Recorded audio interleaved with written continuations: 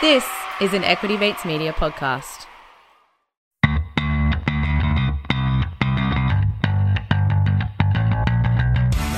You're listening to Get Started Investing, a production of Equity Mates Media.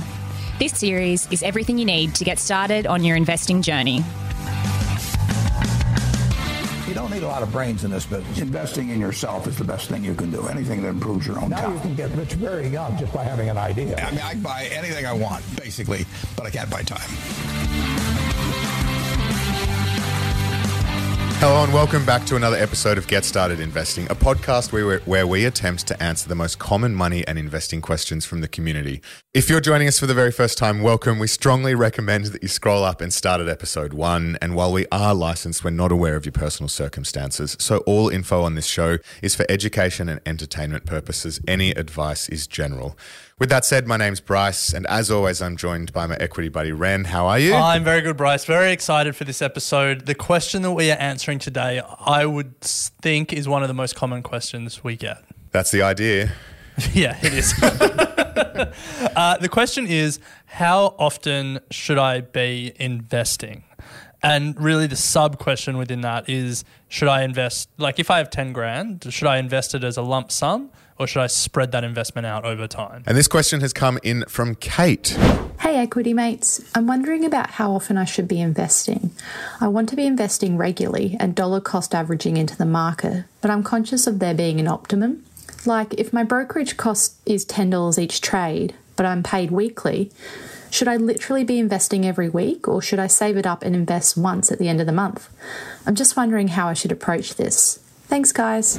So I think there's a couple of different ways to approach this. And I think the starting point is, let's put brokerage aside for a second, because there's been a lot of studies done on dollar cost averaging without factoring in brokerage costs. And the general view of the studies is investing a lump sum leads to the best expected return, but psychologically it often is more helpful to dollar cost average. But that is just based on the performance of the stock market, and being in the market longer makes sense. What that doesn't factor in is the cost of brokerage. So when you say it is the best expected return by doing a lump sum, elaborate on that. It's just the classic time in the market beats timing the market. Yeah. And, you're not going to pick the perfect time, but investing that lump sum and giving yourself as long a time as possible generally leads to a better outcome than spreading that investment over time. And then, the later investments have a shorter time in the market because you've spread it out. Yeah. So it's just getting it in as soon as possible. Yeah. So that generally results in the best outcome. So that's like what the studies suggest without factoring in brokerage costs. And the other thing it doesn't factor in is, that money, if you're spreading it out over time, what are you doing with that money? Like, are you putting it in a savings account? Are you earning interest on it? Like those studies don't look at that kind of stuff. You're saying, assuming I have a lump sum of $10,000, but I'm going to invest $100 a fortnight, what am I doing with the remaining amount of money over that period of time until it's fully deployed? Is that sitting in a high interest account? Is that being spent at the casino? Yeah. So those are the factors: brokerage costs, expected stock market returns, and the interest on savings. And you've kind of alluded to how all of that sort of works together there, Ren. If you expect to earn more investing than you do saving, then you want to get it in as fast as possible, really. You would think so. Yeah. Yeah. However, it is important to consider brokerage. If you had $10 to invest a day, but you paid $2 brokerage, then all of a sudden the return that you are going to get from the stock market is eroded, because you're paying a higher percentage fee in brokerage and you're putting more money in fees over a longer period of time. Yeah. So in that instance, if your brokerage was $2 and you had $10 to invest a day, it wouldn't make sense to try and get it in as fast as possible. It wouldn't make sense to try and invest $10 a day, because after brokerage, that's $8 going in every day. It would make sense to save it up over time and then maybe every 10 days invest $100 and just pay $2 brokerage. because you're not losing as much in fees. Now, if you're confused, the good news is we found a calculator that does the work for you. Nice. We love calculators. Just a shout out to our compound interest calculator on our Equity Mates website.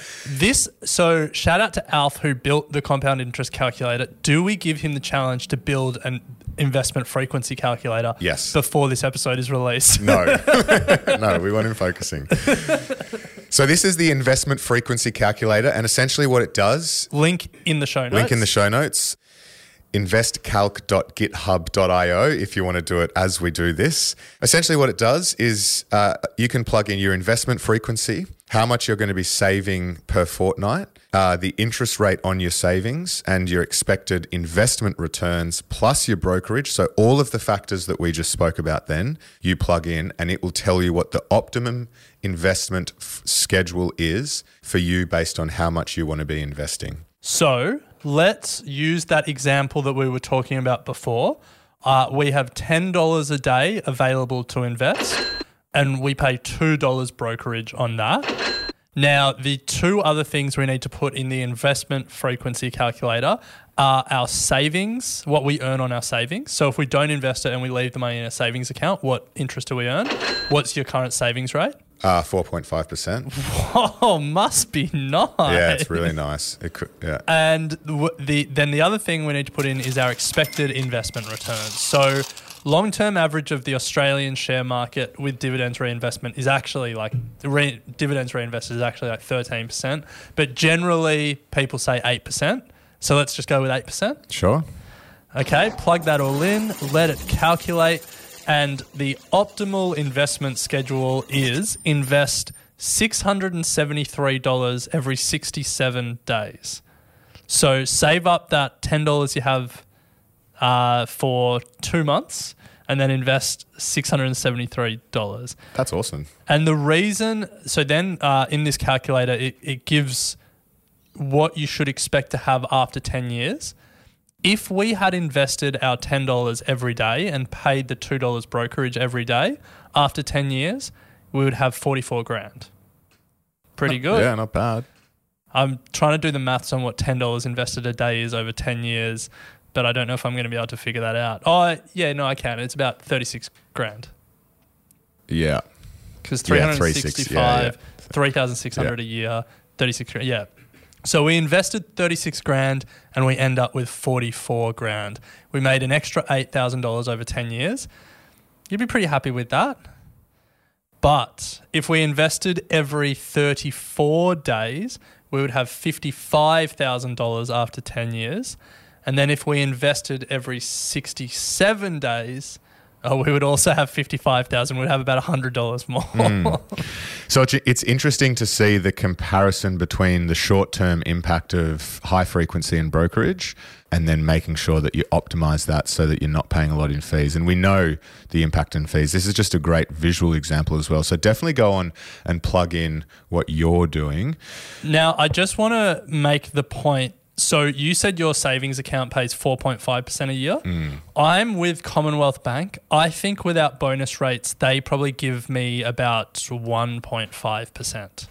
So with your savings rate, the optimum investment schedule was every 67 days. That's what the calculator told us. The only thing I've changed here is the interest rate on our savings, and I've reduced it from your high rate to my lower rate. And it tells me we should invest more frequently. It's gone from investing every 67 days to investing every 49 days.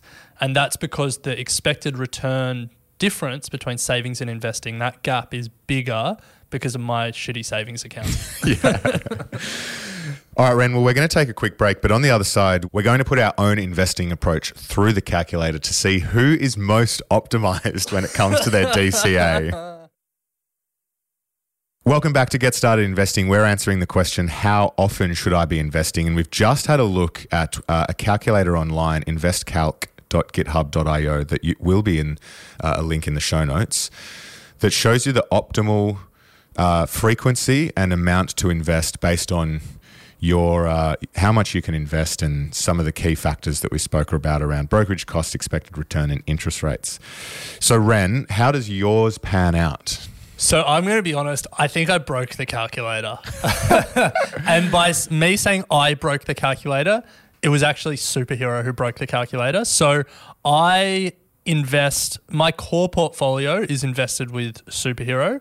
And the reason for that is, firstly, they allow recurring investments. So I've automated my investments. It's set up. It's all just automated. And then secondly, $0 brokerage on ETFs.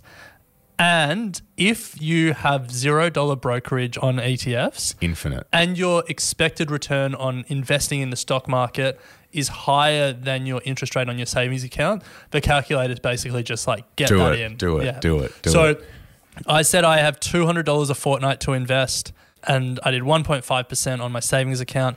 I need to change my savings account. And then 8% expected investment returns, $0 brokerage, and it just said invest $200 every fortnight.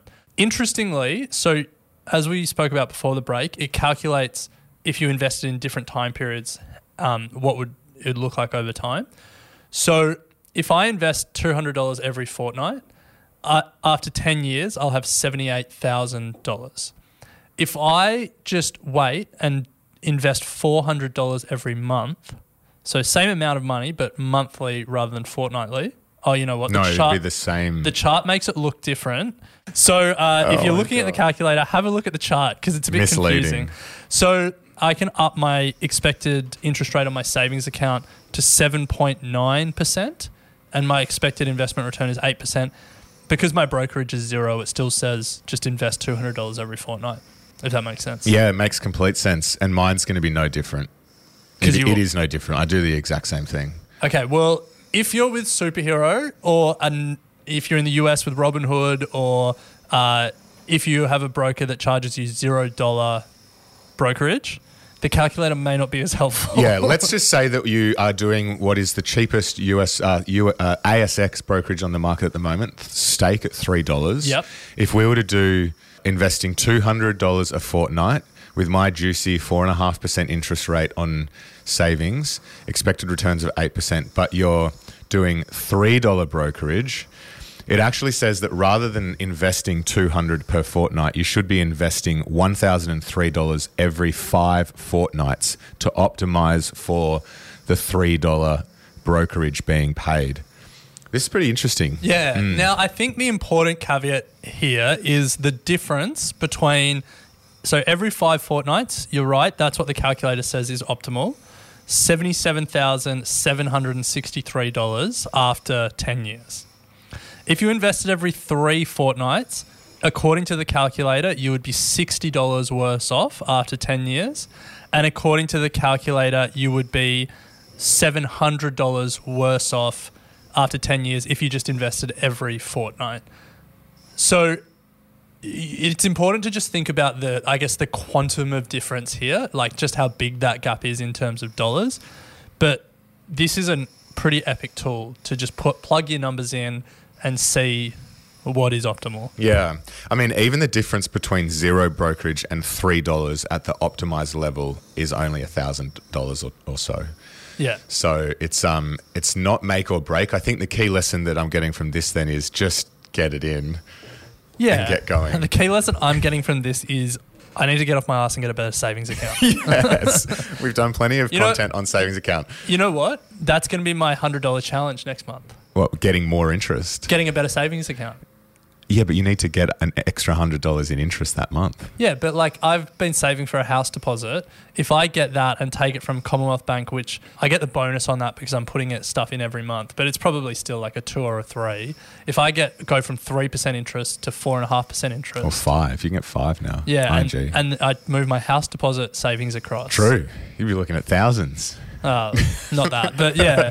So that's okay. Anyway, put a pin in that. We'll return to that next $100 challenge episode. Awesome. Love it. Well, if you're interested to find out how your portfolio can be optimized, if you're investing every week, every month, whatever it may be, we'll include a link to that calculator in the show notes. But Ren, we'll leave it there. If you could please rate and review Get Started Investing. It goes a long way to helping us get in front of new audience to help people on their investing journey. 5 stars would be awesome, and we love hearing feedback from you. So please do rate and review. It's a small way that you can make a meaningful impact to us and the Get Started Investing community. But Ren, we'll leave it there and pick it up next week. Sounds good. You have been listening to an Equity Mates Media production. In the spirit of reconciliation, Equity Mates Media acknowledges the traditional custodians of country throughout Australia and their connections to land, sea and community. We pay our respects to their elders past and present and extend that respect to all Aboriginal and Torres Strait Islander peoples today.